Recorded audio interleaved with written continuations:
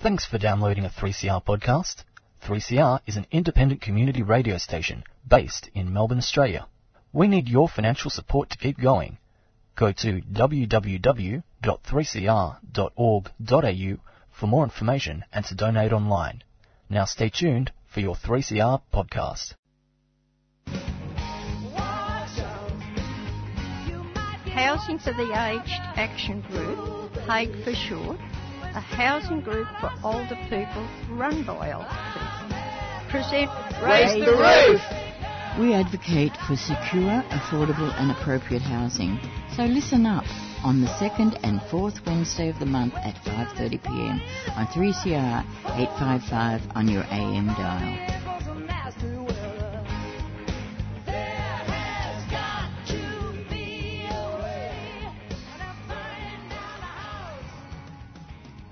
That's right, you're listening to Raise the Roof here on 3CR 8:55am. This is the Housing for the Aged Action Group show. It's a special summer holiday edition. Going to hear some highlights and reporting from through the year.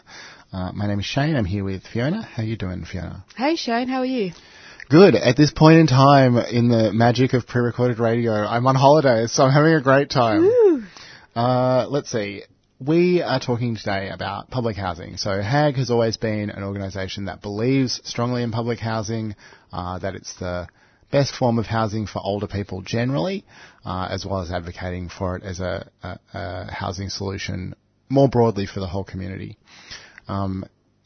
Everyone knows that the waiting times for public and social housing in Victoria are completely unmanageable and blown out. Earlier this year, we saw the waiting list grow to sort of the mid-50,000s in terms of applications. And the Victorian Public Tenants Association back in, I think, June, estimated that, because there's more than one person per application, that represents a total of 110,000 people in need of a home. And more than half of that list are on the priority application list, who are sort of recognised as having special housing needs. That was before the crazy rent inflation and housing stress that we've seen with increased inflation and cost of living and interest rates and things like that in the second half of the year. So really at a pretty critical point. So the Victorian government's good news, supposedly, was the big housing build, their massive, quote-unquote, investment in housing. And Fiona, why don't you tell us who we're going to hear from first in terms of the real value of that big housing build? So we're going to hear from an interview that we recorded earlier in 2022 with Dr. David Kelly from RMIT, and he is going to explain exactly what the big housing build is and how it relates to the public housing renewal program, and debunk some of the rhetoric that has been put out by the Victorian government. So we'll go straight into that now, and then we'll come back to hear some more interviews. The first one was a $532 million big housing spend on Victoria government land, so the Nobody Homes Victoria land. And basically what this is a mini renewal program. So there's 6 sites within this, 5 of which are on existing public housing estates. And we looked at some of the numbers there, and we asked ourselves, okay, how many public housing dwellings are currently on these sites, and found that there was 446 public housing dwellings on these sites, and they'll be replaced by 560, I think, community housing dwellings. So it's just a kind of typical renewal program, and that comes in at a cost of $532 million. In the public housing renewal program, all of Ascot Vale will be demolished and rebuilt, but what the big housing build is doing is taking one small component of that, the Dunlop Avenue section of the estate, and saying that is now part of the big housing build. So there's a bit of kind of double counting, and so basically all of this 532, or nearly all of it, was already accounted for in the public housing renewal program. All they're going to actually see is a net gain of 54 social housing dwellings. So if you ask yourself, all right, you're spending $532 million to get 54 dwellings, that's a cost of $9.85 million per dwelling. there's so much vacant land already out there that's owned by the government. We know that they hold it because they've done an audit recently. And if you were to spend $5.3 billion building public housing on those sites, you don't have any cost for the land, so you're actually going to get about 17,000 dwellings. So we just heard from David Kelly, who was explaining a little bit about the number crunching that he's done for the big housing build. And the big housing build is something that the Victorian government talks about a lot in relation to questions regarding the public housing waitlist blowout and the housing crisis more broadly. But as we just heard from David, the numbers don't really stack up. And what we think also, judging by what we've done some analysis as well, is that it looks like they're actually going backwards in terms of actual housing being built. One of the implications for the big housing build and the public housing renewal program is the demolition of long-running housing estates like Barak Beacon. And that has a real impact on the residents, of course. So we're just about to hear from one of the residents of Barak Beacon, Margaret Kelly, no relation to David Kelly, who has been living down on the estate at Port Melbourne for a number of years, and she's talking about the estate. She describes the estate and talks about how they found out that it was due to be demolished. So we'll go into Margaret now. I've lived here for 22 years. It's a really nicely designed estate. It's 2- and 3-storey low-rise buildings, and it's been designed so that every unit is a little bit different from the others, so it's a little bit quirky and a bit unusual. It's a very peaceful, pleasant place to live. People tend to stay here, so you get to know people. It's always been a pretty stable community, so there is a whole range of people living here, including older people who have raised families here. You know, there is an amazing diversity of people living here, but nevertheless it's really peaceful, you know. I came home from my rehabilitation program at the gym, and so I was already feeling a bit exhausted and lightheaded, and opened this letter, and the first words that made sense is that you are to be relocated. So that was a very great shock because there had been no discussion of it. So obviously they had been planning it for a while because they kind of descended on the estate with this orchestrated manoeuvre going round and banging on doors. And it was very bad timing because it was 12 days before Christmas, particularly for public housing tenants. It means that the organisations that you get support and advice for close down over Christmas. Apparently they don't actually have any plans at all. You know, there's not been anybody appointed to do designs or anything. The first manoeuvre is to move the tenants out. We got a 5-page document, and the only definite statement was that we were to be relocated. My understanding is that they will be putting people in a variety of housing, including private rentals, that they will be subsidising. And I know in the case of one of the North Melbourne developments, they moved the tenants out in 2018, and they are still in temporary housing. We're now 4 years down the track. There is still not any housing on that side, so they will have paid out around $25 million putting people into temporary housing. Doesn't seem like a good way of spending the taxpayers' money to me. So we just heard from Margaret, one of the tenants at the Barak Beacon estate, and as she described, it doesn't really make any economic sense as well as social sense to be evicting these tenants and knocking over the estates. The thing that really amazes me about Barak Beacon is that the way the estate was designed was actually the result of a study tour that was done by the then Victorian government architects in the 60s who went over to England to study best practice. And they came back with this really amazing design that's quite unique in Victoria. And since then, the equivalent that they copied from in England has been heritage listed. Yet here in Victoria, we're deciding that it's better to have a hole in the ground. So the impact on the tenants, of course, is pretty varied. There's quite a lot of older people that live on that estate, and they will be moving into various types of private rental and head leased properties, not public housing.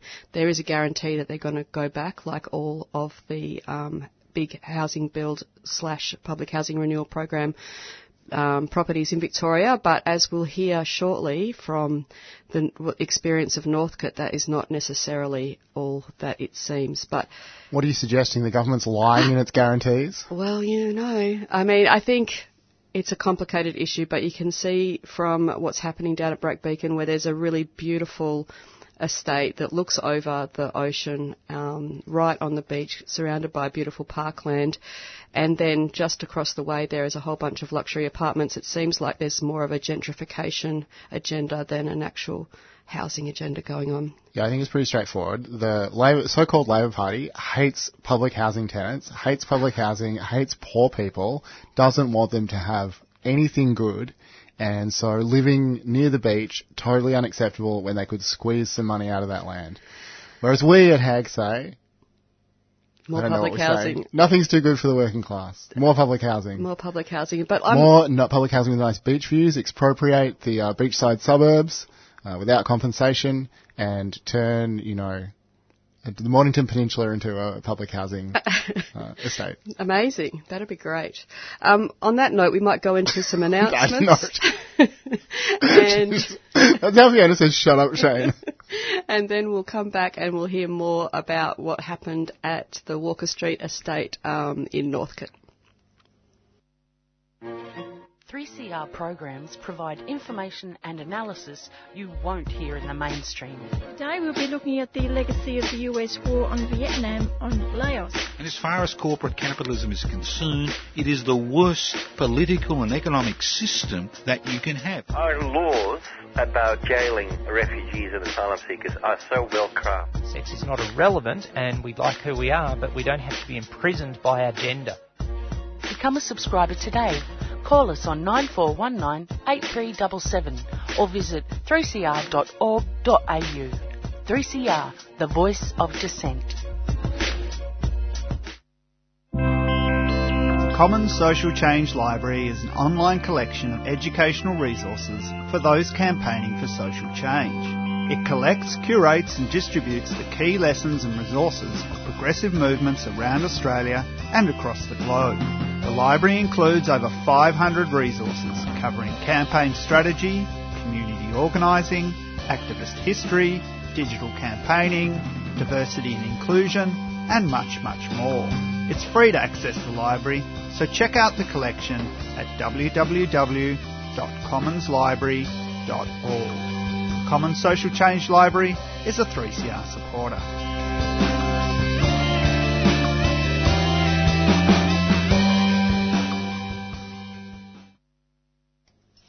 You're listening to 3CR 8:55 AM. This is Raise the Roof, the Housing for the Aged Action Group summer special about the state of public housing in Victoria. Fiona, what have we got coming up next? So this is an extract from an interview that we did with filmmaker Lucy McMahon about her film Things Will Be Different, which was following the experience of the tenants at the Northcote public housing estate on Walker Street, which has since been knocked down. It talks a little bit about public housing as an example of a good close-knit community, and it also talks about some of the things that tenants were told prior to the public housing being knocked over and what actually happened. So we'll just go into that now. Councils and governments try so hard and put so much money into trying to cultivate communities, and that a lot of these walk-up sites actually do have these unique kind of layouts that allow for really amazing, thriving, healthy, functioning communities to exist. And there's a lot of stigma around public housing where people talk about public housing being ghettos of disadvantage, where everyone with issues just gets clumped together and then it just becomes this really dysfunctional space, which is kind of the premise of this idea of social mixing. But actually, from our experience at Walker Street and from what people at Brack Beacon have been saying, and I think what you just sort of mentioned then, Fiona, that made me think of it, is that a lot of the time, these estates are actually really important, amazing communities that once you knock them down and move everyone out, there's very little chance that, they can kind of reform in the ways that they were functioning. Like at Walker Street, for example, there was a homework club. People who lived at the estate were employed to work at the homework club and help people after school with their schoolwork. And there was like a couple of the mothers from the estate had organised to go and pick up bread from Baker's Delight at the end of the day, and that bread would get given out to the tenants for free. And, these things aren't going to come back to the Walker Street estate. There won't be a community centre. There won't be a sort of centralised space like there was like with the old layout of the previous estate. And I think that, it's kind of just an important thing for people who might not already be aware of that public housing actually has, it creates these really amazing kind of ecosystems and communities that we should be trying to foster and hold on to rather than, knocking down. We think about these renewal projects on a cost basis, and mostly that we think about that in relation to kind of economic costs, but actually there is a human cost involved in these renewal processes as well, and the film really kind of goes into looking at the psychological and social impacts displacement has on particularly vulnerable people living in public housing. Initially, this renewal was put forward to the residents as something that was going to be really good for them. Like they put forward this idea of social mix that the properties will be tenure blind, no one will be able to tell what's public housing and what's private housing, and that, public housing tenants get this opportunity to, mix with non-public housing with normal people, which is apparently going to, make things so much better in their lives. And, Will always talks about how, a lot of people who live in public housing are suffering with, some particular issues, but he talks about how there was this kind of beautiful harmony in the fact that everyone would support each other, when they were having a difficult time, and he kind of doubts whether, private tenants would have that same mentality. But anyway, that's what was initially proposed, was that, this is going to be great for tenants because you get brand new houses, and there's going to be this great opportunity for social mix. But the design of the development now has turned out that the private $3 million luxury apartments will be on the riverfront where Will's property used to be, and then all of the community housing will be in a sort of tower block on the corner of High and Westgarth Street. So there's no sort of intermixing at all, and and the houses are obviously going to be quite different. Like if the houses along the riverfront are only 2 or 3 stories, but then everyone in community housing gets put into a tower on the corner. And as you mentioned, Fiona, it does become community rather than public housing, and that distinction is really important because it's essentially a moment in history where the government is handing over responsibility of some of the most vulnerable people in our society to these, private entities, these community housing startups. Okay, welcome back. You're listening to Raise the Roof on 3CR 855 Community Radio in Melbourne. So we were just listening to what happened at Northcote, and I guess one of the arguments that the Victorian government puts forward a lot is that this public housing is really run down, that it's not fit for purpose, that it doesn't meet contemporary standards, and that the only solution for this is to knock it over. So old and bedraggled you could not possibly fix it. Yeah, and there was actually an article in the paper today talking about exactly how many public housing units are left empty because of needing to be refurbished, and that's one of the issues as well, is that not only is there a public housing shortage because we don't have the stock, there is a whole bunch of stock that's just sitting there, either repaired and waiting to be tenanted, or in a state of disrepair and not able to be lived in. The numbers... Well, I bet some of our listeners could occupy and live in some of that vacant housing stock pretty well. Yeah, well, that could be a call to arms, squat the empty public housing. So I guess it's true that we do want tenants to be living in high quality housing, and we do think that things like insulation and things to mitigate climate is really, really important. There was a study done by Sweltering cities into how hot public housing gets in summer, and the impact of heat waves disproportionately affects older people, of course. So this is something that we definitely don't take lightly, and don't want to dismiss the concerns that tenants have about their housing and needing repairs done. Apparently the wait list to getting repairs done is really long at the moment too. We've been hearing from some of our members. So all of that is nothing to be taken lightly or dismissed, but is the only solution to demolish that housing? That is the question. And so we put that question to Simon from the not-for-profit architect firm Office in an interview that we did a couple of weeks ago. And his firm has done some studies on what are the alternatives to demolition, what could we do, and how much would it cost if we were to actually renovate and refurbish and make this stock able to meet contemporary standards, use less materials, so therefore having a better environmental impact, and of course retaining the stock so that tenants aren't displaced. So we're going to go straight into Simon now, and he's going to tell us about the studies that his firm did and what they found. And we're interested in understanding why there'd never been a refurbishment study done on these estates. So the government's kind of has a broad statement that none of the public housing estates are fit for purpose and they can't be refurbished to bring them up to contemporary standards of living. Yet we couldn't actually find any specific reports or refurbishment studies done on individual estates. So it was interesting that there was this blanket statement that all public housing estates can't be brought up to contemporary standards of living, whereas being architects and having experience in this area, we could quickly identify estates that do have potential to be refurbished. So back in the start of this year, actually, we undertook a study on the Ascot Vale estate, which has now led into the Barrack Beacon estate. And basically our study is called Retain, Repair, Reinvest, and it has three key principles. The first being retain the existing communities, so not relocating them. The second being repair the existing buildings to reduce the environmental impacts, and then reinvest any savings back into public housing. So essentially it's a strategy to understand the refurbishment potential of public housing estates, but assessing them individually and specifically to their site, which again, it's not revolutionary. It's what's kind of undertaken throughout the construction industry. It just hasn't seemed to be done in regards to public housing. What's the government's response been like to those reports?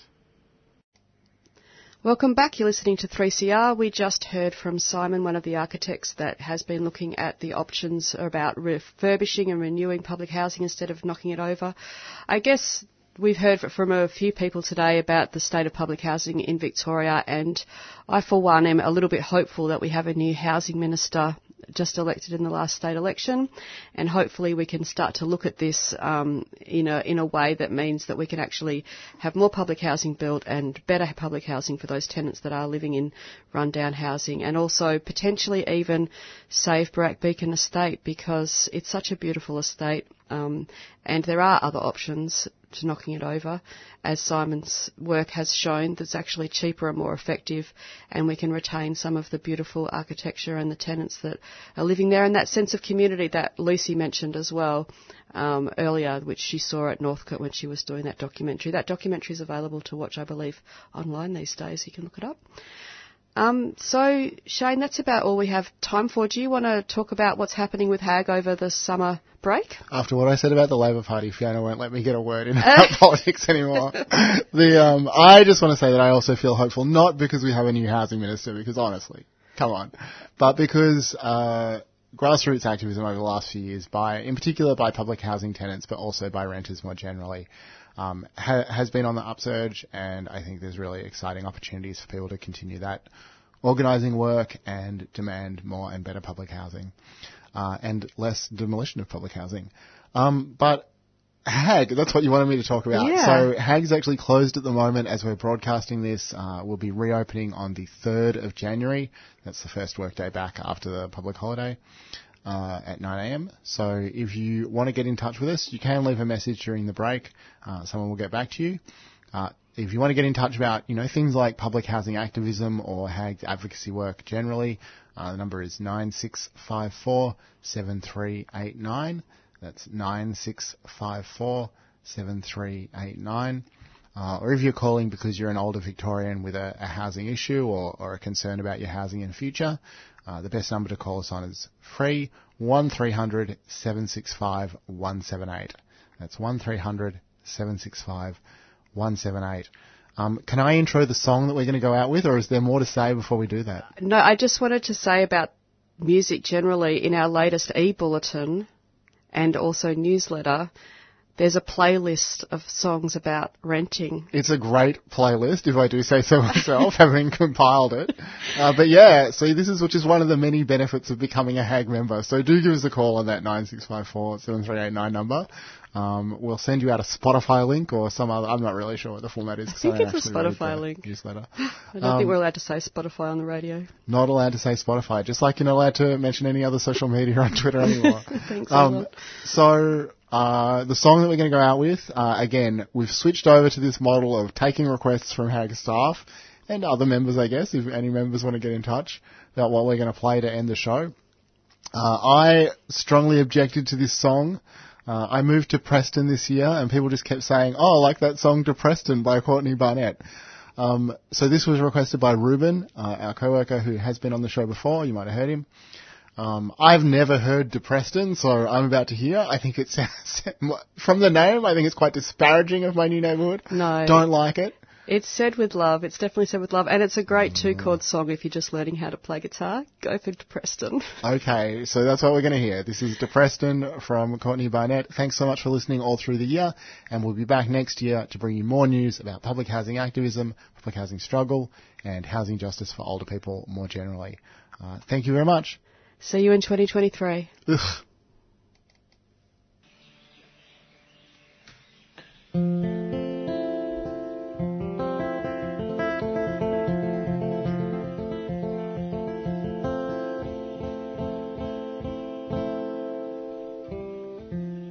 You said we should look out further.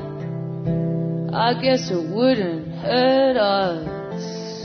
We don't have to be around all these coffee shops. Now we've got that percolator. Never made a latte greater. I'm saving $23 a week.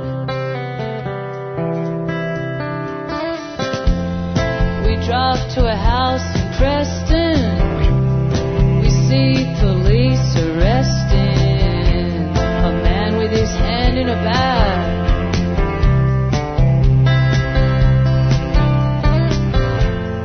How's that for first impressions? This place seems depressing. It's a Californian bungalow in a cul-de-sac. Got a lovely garden and a garage for 2 cars to park in, or a lot of room for storage if you've just got one. And it's going pretty cheap, you say.